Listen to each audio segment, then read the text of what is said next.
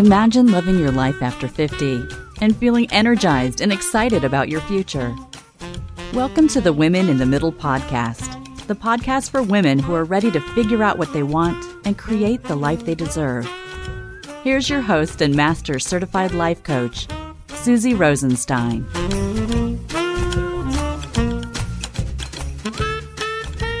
Hey there, in today's episode, we're talking about midlife career pivots and being on the right path with Johanna Ginsberg. Let's go. Welcome back to the podcast Women in the Middle with over 1 million downloads and counting. I'm your host, Susie Rosenstein, your master certified coach and midlife mentor, and I'm so glad to be here with you again. Now, you are going to love this interview today. If you're a regular listener to this podcast, you may have heard me talk about the importance of understanding your transferable skills when it comes to a midlife career pivot. And that it's also important to understand that even though you don't know exactly where you're going, you might just be on the right path.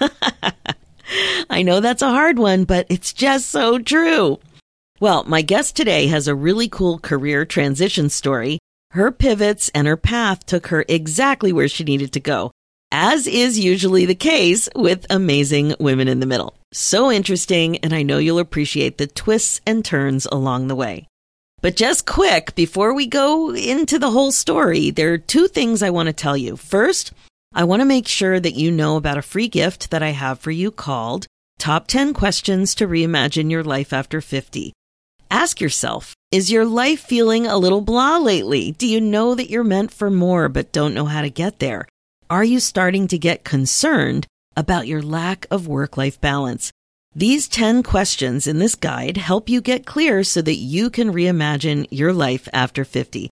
Head on over to www.susierosenstein.com/10 questions and you can grab it there.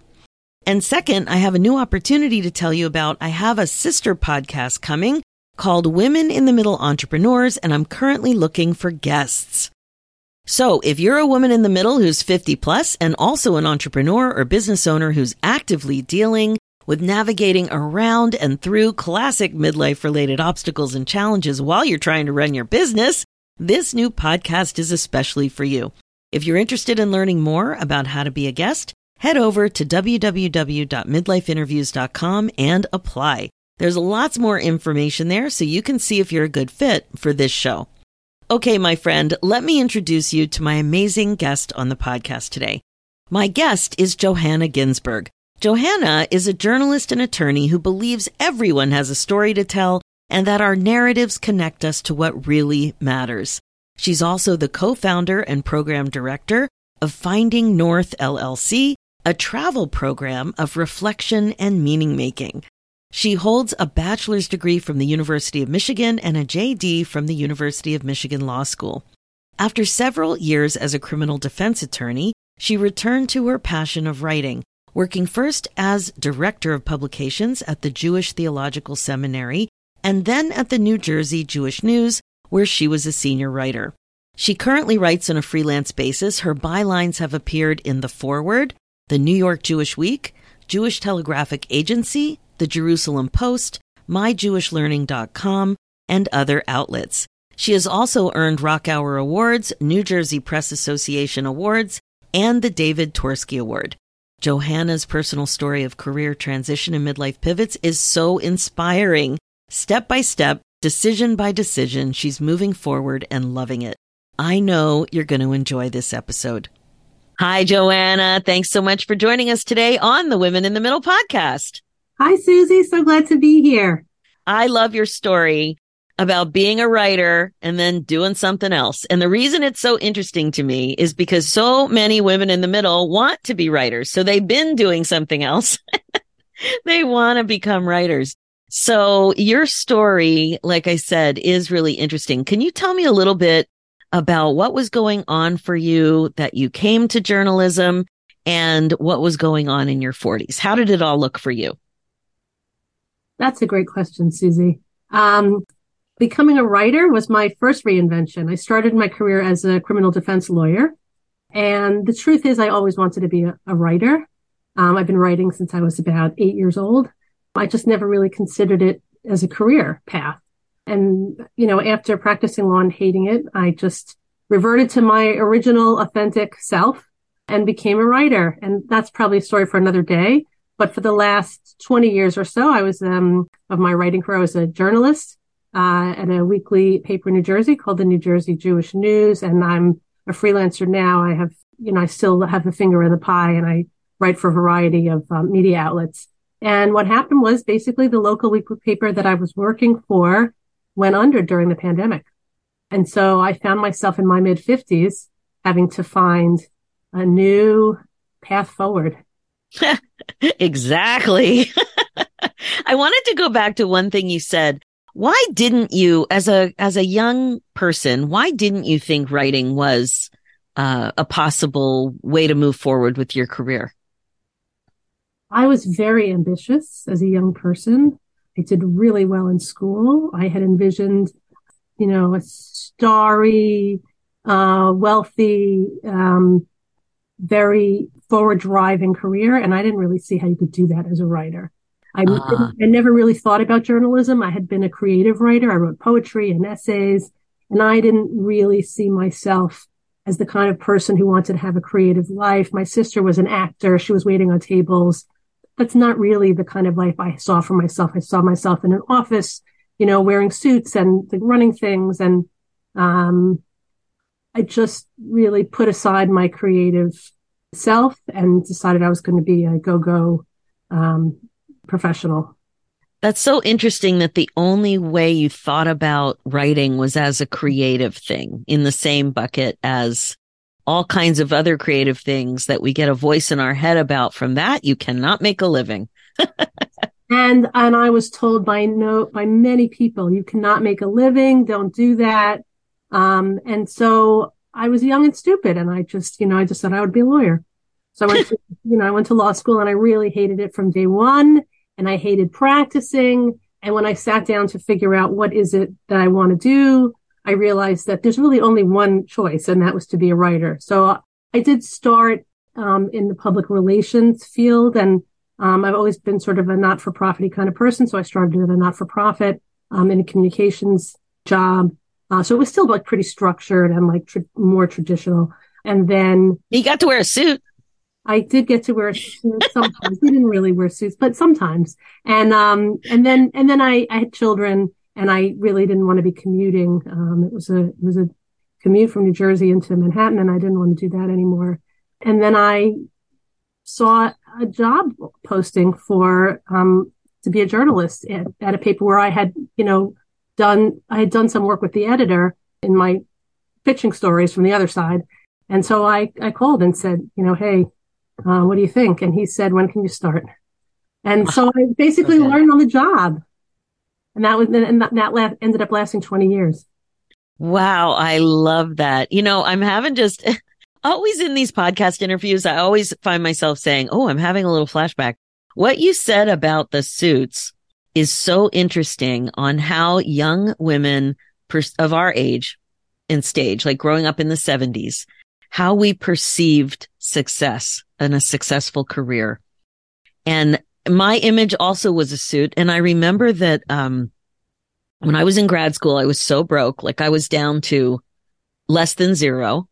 And I had to borrow money from friends to move into the city from my university. I got a job, and I didn't have money to buy a suit, and I didn't have money for first and last month in my new apartment. And I remember using my credit card, and I bought 2 suits. One was blue, kind of linenish, and the other like navy blue, and the other one was herringbone and pantyhose and black patent leather pumps. You had to have patent leather pumps. I needed them. And and I wasn't in corporate. I was in a public health department, but it was an office. And and I had some kind of a leather satchel, like something that was briefcasey with a strap, very, very nice looking. And that's what I thought success was. And I never really put it in this perspective until you mentioned that. But today it's so different. I mean, even after the pandemic, it's more different than it ever was before in terms of how people work, what they wear. I don't think I've been out of yoga pants in like years. As long as the top looks nice, like I put makeup on every day. I feel I change my jewelry. But from the bottom down, I'm wearing slippers and cozy socks, comfortable, everything. It's just so interesting, that messaging that we got about what success looked like for us then. And now I'm sure you know many people who have amazing success and don't wear suits. Because the world has changed so much since then, Susie. So much. So, okay. So now you are a journalist. And how old were you when that pivot happened? I was about 53 or 54. Did it feel like an amazingly brilliant decision immediately? Because you're starting something new. What, to be unemployed as a journalist in my 50s? No, you were employed. I'm talking about being employed. I guess I was wondering how scary it was. To lose the job. No, to accept the journalist job. To accept the journalism job. No, not scary. Very exciting. It was really fun. I was going to learn something new. I was going to be engaged in the local community. And I wasn't exactly sure like what it was going to be, but I was like ready to go. I was just really excited about it. I was very, I was young and stupid and confident. I could do anything. I thought I could do anything. So why not this? I love that. But were you getting a lot of pressure and grief about leaving law? Everyone knew I hated law. And when I took and I'll never forget when I took the job, when I first left law and I was in touch with somebody from high school, she said, of course you're writing. Like, what else would you be doing? It was so obvious, to people who knew me that this was much better suited to my talent, skills, and temperament.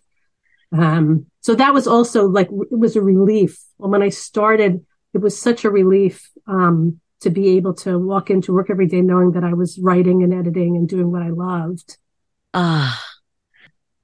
Where is this wisdom when we need it? We just don't trust ourselves. It's so common to think, somebody else knows me better than I know myself. I need somebody else to tell me what to do. And you knew from a little girl, you knew you loved it. Yeah. So anyway, you found your way, which is amazing. And I'm sure there was a lot of your training in law that helped you as a journalist.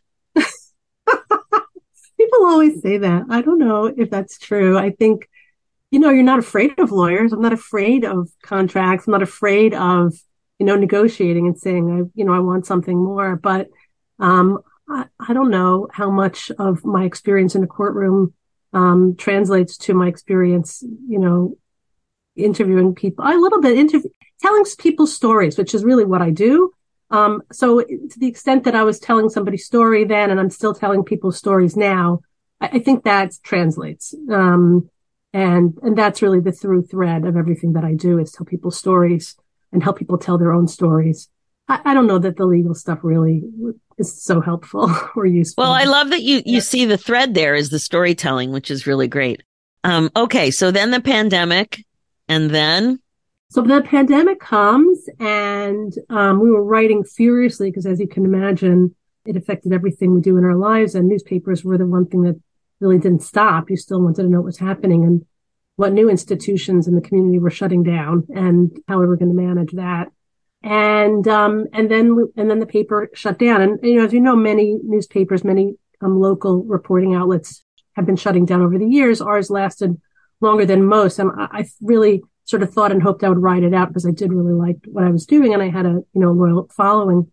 But of course that was not to be. And so then it was just, okay, like now what? And I really, really thought it was just going to get another job right away. And that someone was going to, if not knocking on my door, I was going to send my resume out to, a dozen places and they would, scoop me up because I'm so great, and like that is just not what happened. As you can imagine, when you're in your mid-50s, you're not really a hot commodity. Well, you are great, though. That's you. For sure. Thank you. No, I mean, I know how I was confident. I mean, but, I clearly was not what they had in mind. And nobody came calling. And it was really difficult. It was terrifying. And I thought I was never going to work again. And I'm a dinosaur. And I went through all this self-doubt. And then I thought, okay, I just have to reinvent myself. I've done this before. I can do this again, And I went to a course and I took some classes and I thought, now they're going to all hire me. And of course, still nobody wanted me. And then I did, all these things that you're supposed to do. And I was, I'm very good at following rules. So I'm a lawyer, so I was following all the rules, and I started networking, and I was calling everybody and talking to, I didn't know what I would call these people up, and I have no idea what to say to them because somebody told me to talk to them. And so I would talk to them. Mostly they led nowhere, but you keep going because what else are you going to do? And it was a pandemic, so there wasn't anywhere to go anyway. True. So then one day I called my friend Jen because I was calling everybody, and Jen's a super connector. She happens to live in Israel, and she's a social worker. Her husband happens to be a rabbi and an educator. And maybe I didn't mention, but my journalism work was in the Jewish world. And his world and my world had overlapped from time to time. And I was thinking by this point, well, let's see, how can I reinvent myself? Maybe I'll be a grant writer. And so I was really talking to her about, grant writing, and she really knows everybody, in this particular world that we live in and, we work in. And so I thought she could help connect me to an organization that might want to hire me. And that was my thinking. And she said, sure, I can do that.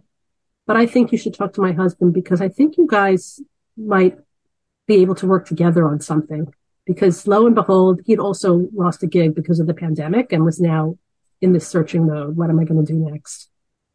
So because you say yes, you always say yes. The answer is yes. It's always yes.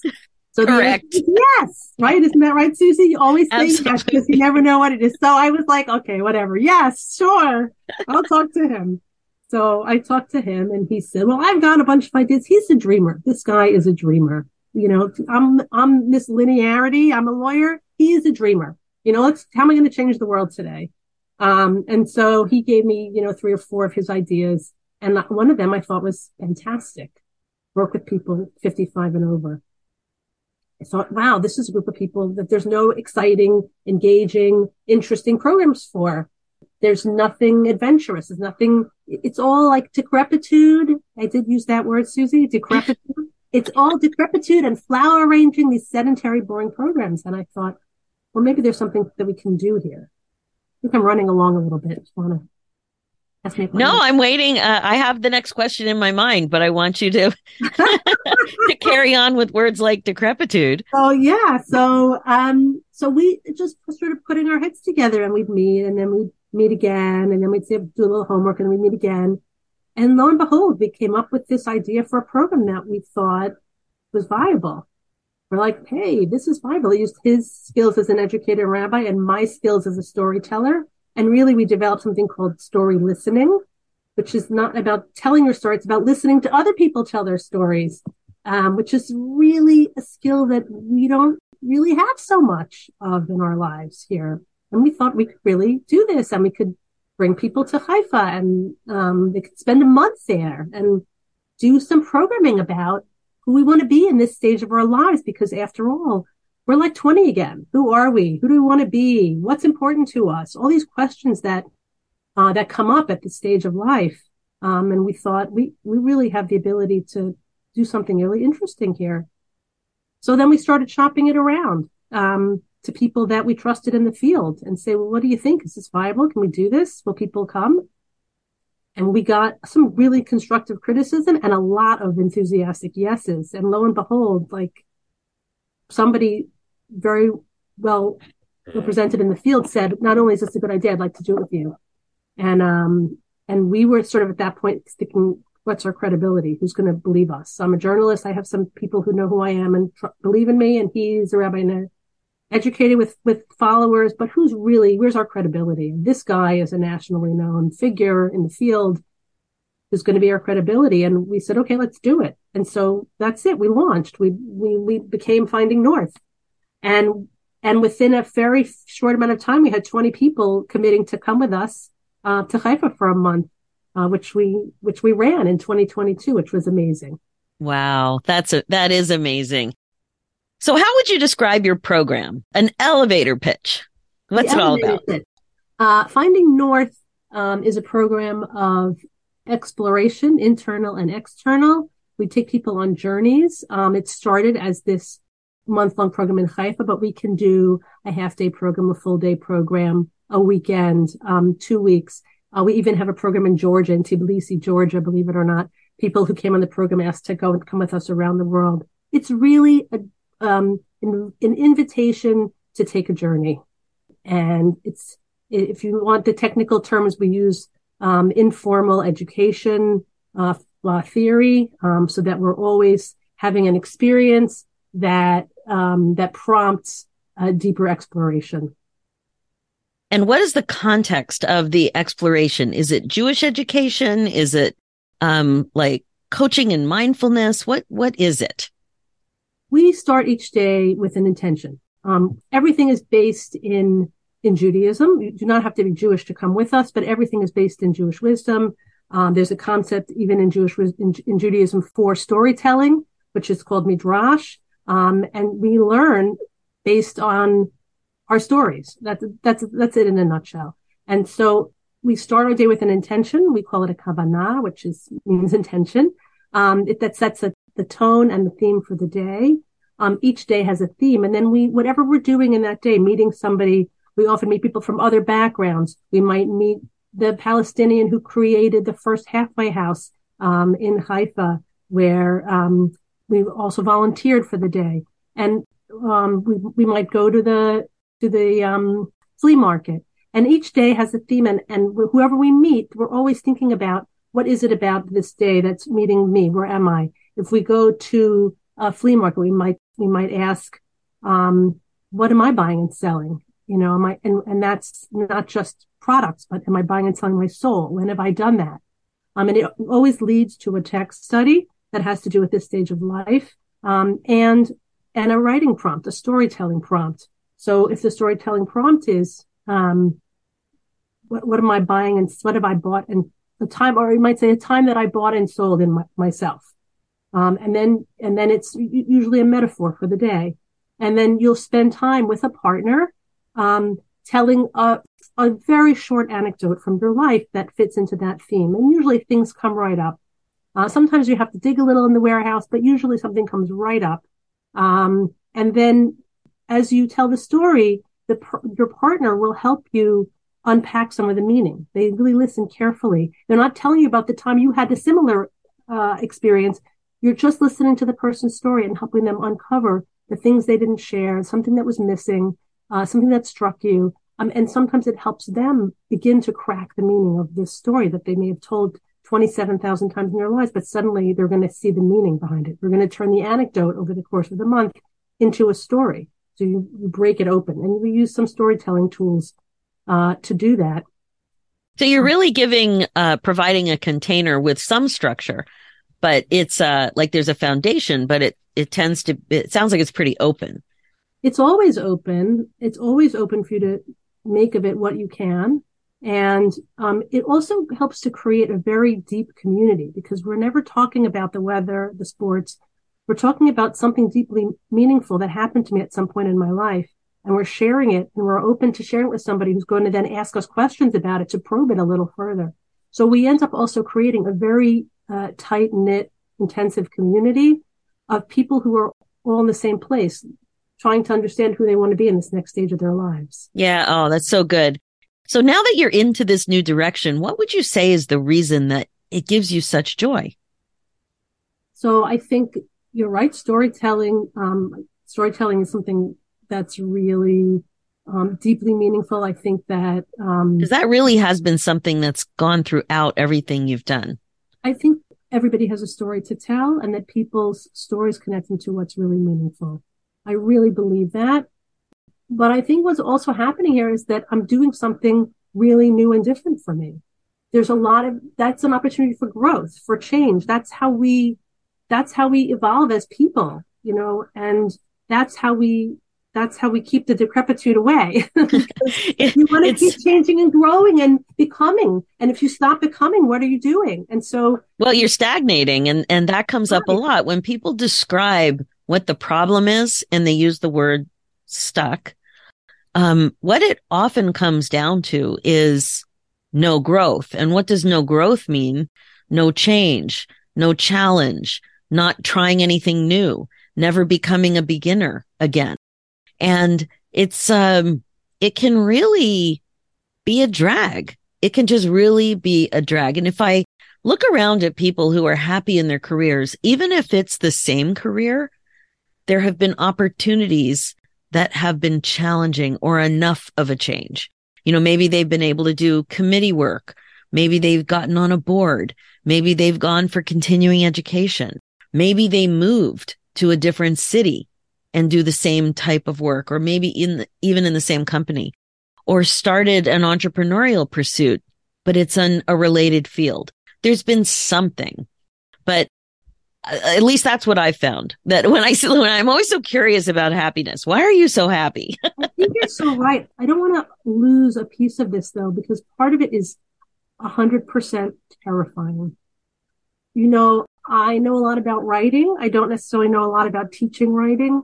And I certainly don't know a lot about education. And getting up and beginning to offer this first workshop when we got to Haifa after 2 years of work. And I got up and I thought, oh my God, I have no idea what I'm doing here. All these people who have to have this amazing experience because they've now paid a lot of money and they want to have this transforming experience. And who am I? And what do I think I'm doing here? And absolutely. It's terrifying to be. That's what I mean. Yeah, about being a beginner again. And yeah, absolutely. Years old. Why am I so afraid to get up and talk in front of people? And I might die. I think I'm gonna die. But I might not do well. And and luckily, of course, Golan has 30 years of experience doing exactly this kind of stuff, and so he can carry those pieces and help me out with those pieces that are newer for me. And I do bring the deeper knowledge of writing prompts and what will bring people, what will help them connect to their stories. But there's nothing that's not terrifying about it. 100%. And the truth is that people knew they were the first cohort, and we understood pretty quickly that there was a piece missing to our storytelling, the storytelling part of this, because we'd never done it before, and it wasn't something that Golan had done before. And so we pretty quickly figured out there was a piece missing, but we couldn't really fix the program until after it had ended, and we could really download and see, okay, here's what we really need. And then I spent a weekend, I did a weekend workshop with a storyteller to understand how I could bring more depth into this part of the program. And that was really, really insightful. And so it's a learning, there's a learning. Exactly. Well, that's the whole point with growth. There is learning, yet we're so fearful of failure because in our heart of hearts, we as humans really don't naturally appreciate that failure is part of the journey. There's no way to do something new without failure. And if you really believe that failure is just learning, it's so much easier to manage those emotions because it is scary for sure. Also, I realized we didn't introduce the names of your partners in this program, and you've referred to them a few times. So who are the partners? Yeah. So my business partner is Rabbi Dr. Golan Ben Horin, the person I've been referring to as Golan. Thank you.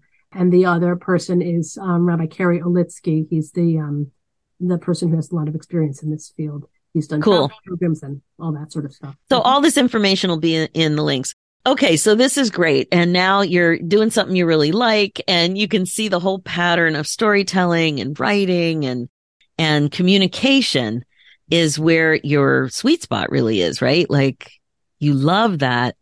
And thank goodness that you had enough courage to pick up the phone, to call people and put yourself out there when you really didn't know what to do. And you used a phrase that I wanted to circle back to. That I thought was so interesting and so important. And it is a super connector. So you called many people, but one of them you identified as a super connector. And what did that mean to you? And what do you know about super connectors? I try to focus on super connectors. There are people who can help us, and it doesn't matter whether they're super connectors or not. And then there are people who just because of who they are, they can help. And those are the super connectors. They're the people who everybody knows. Everybody has a person in their neighborhood who everybody knows. Everybody has a person in their, faith community that everybody knows. It's that person who seems to know somehow or other, they know everybody. And it's usually women, let's face it, but not always. I do have one friend who's a super connector, who's a man. But they're people they're not only people who know everybody, but they can't wait to connect you. I can't wait to tell you about my friend Dan, because he also has, an interest in masks from Namibia. And let me put you in touch with him. There's, oh my God, I can't believe I didn't talk about Helen, who, she also runs a business involving tissues. And to know like these weird things, and they can't wait to put you together. Oh, I love that's such a great example. My husband is a super connector, and people know it. And the way you described the thrill that a super connector has in making a connection and follow through and persistence. Oh, it is something. It is something. And that is so important. The reason I wanted to put a spotlight on it is because it is just so important when you're stuck, when you're thinking, I don't know exactly what to do. I need to talk to more people. I have to get out there. On your journey to figure out what it is that you really want to do, having more relationships with people is critical. Talking to more people, critical. Like you may or may not want to go to a headhunter or whatever they call headhunters now, recruiters. I guess I just dated myself. There are many ways to put yourself out there, and sometimes it involves being employed by somebody else as a contractor or as an employee. Sometimes it just involves connecting and sharing ideas. And I've heard many stories when it comes to entrepreneurial things, the importance of connection and listening and having the ability to process ideas and what other smart, amazing people are suggesting to you so that you have a chance to be a super connector in your brain of what that might mean. Like, how could you apply that information that you just got? So I love that you know who these super connectors are. You did, I do, and I'm sure people listening right now are thinking about somebody they know. They just always seem to know a person to connect or the next thing to do or a website to contact or whatever. They just know. It's a superpower. That's exactly right. Don't overlook these folks. They can help. And they want to help because they understand that it's their superpower. And so they want to help you. They want to connect you with the person who they think can help you get to the next place. It's so true. It's so true. And I find a lot of people our age, women our age, we didn't grow up typically understanding the true value of these kinds of connections professionally. And I just know kids today get it. Since LinkedIn, people are starting to get it. Kids today are starting to get it. They don't all really appreciate it when they graduate. But I find that nobody can do anything alone. You need other people's brains, ideas, support, and networks. And that was a brilliant move because if you didn't do that, you probably wouldn't be where you are right now. So happy and excited about what you're doing.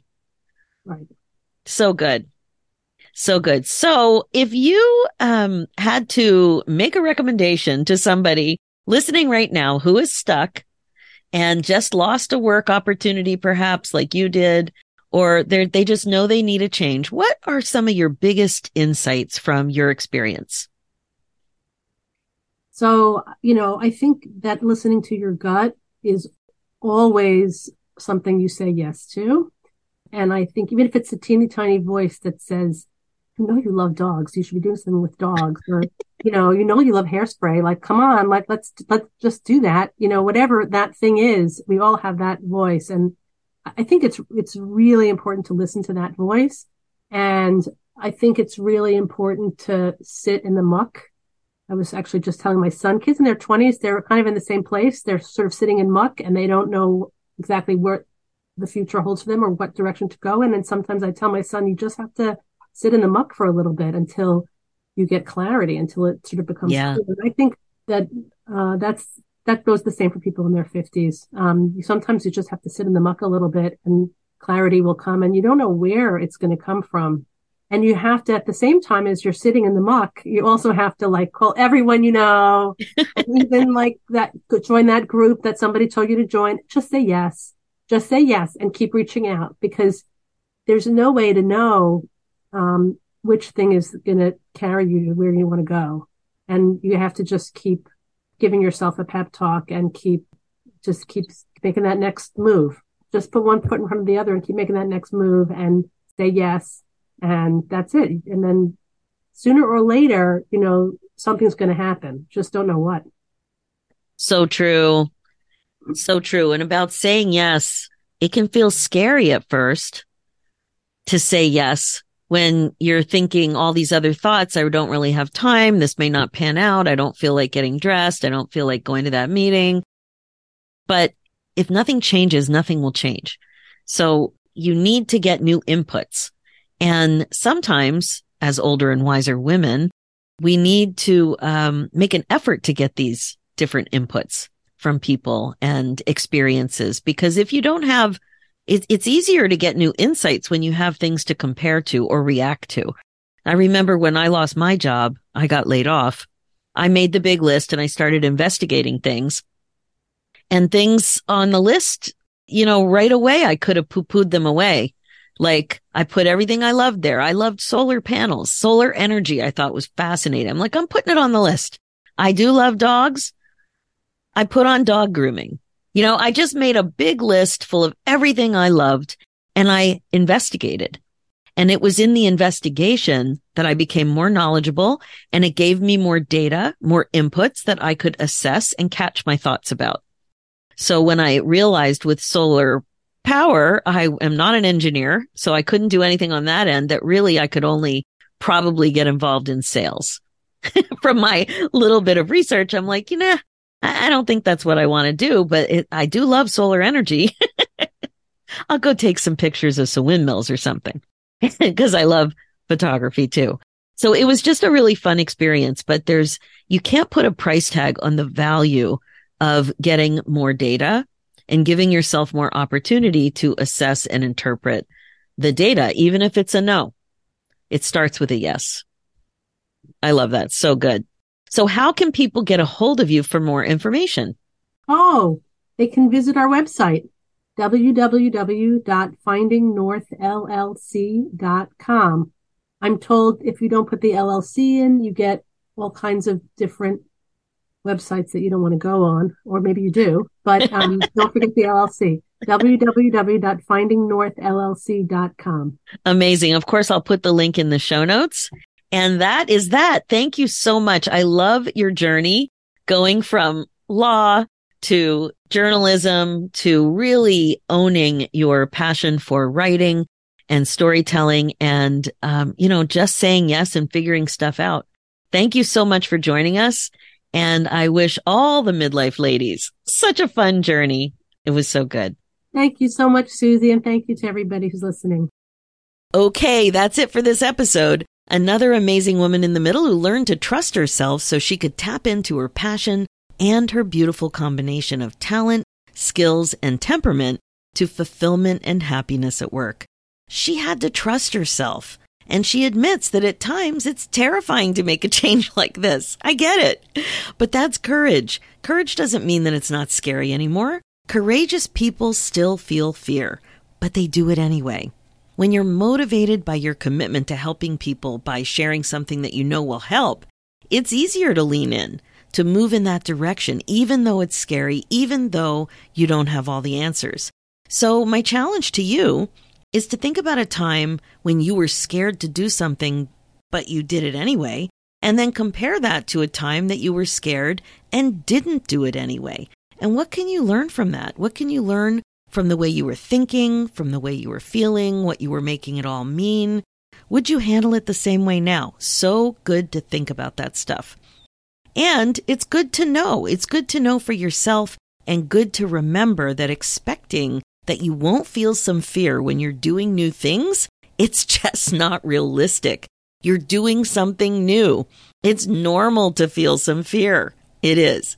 So you've got this. Trust yourself more and embrace some occasional fear. You'll keep getting better and better at it too. Okay. So as you know, this podcast is all about how to love your life again after 50. It's really all about coaching you to be more intentional and to incorporate mindfulness into your life as a regular practice. And mindfulness is the key ingredient to regret-proofing your life. This is how you put yourself on your agenda. My focus as your midlife coach is to help you get unstuck, clear, and excited about your life again. Being stuck can be rough, but it doesn't have to mean that you're completely immobilized. It could just be that you're not where you want to be in your life in general or business. Or maybe it's the intersection of life and business. Another common reason you might feel off is that you're just too darn busy and have no work-life balance, whatever that is, right? The bottom line is that you know you're meant for more and don't want to waste valuable time. So if you're ready to make some important changes and want to be way more clear about what you want and how to get there, I can help you create the success you're craving. That's why I created the Women in the Middle Academy with you in mind, because it's a warm, supportive, and fun coaching community of like-minded women. You can feel great about your future. Email me your questions and let's talk about it and see if it's a good fit for you. Go ahead and book your free, no-obligation momentum call at www.womeninthemiddleacademy.com. For show notes and links, head over to www.susierosenstein.com and click the podcast tab and look for episode 302. And if you're interested in applying to be a guest on the new podcast, Women in the Middle Entrepreneurs, head over to www.midlifeinterviews.com and apply. Thanks so much for listening. It's time for you to put yourself first, one thought at a time. I'm Susie Rosenstein, and I'll talk to you next week.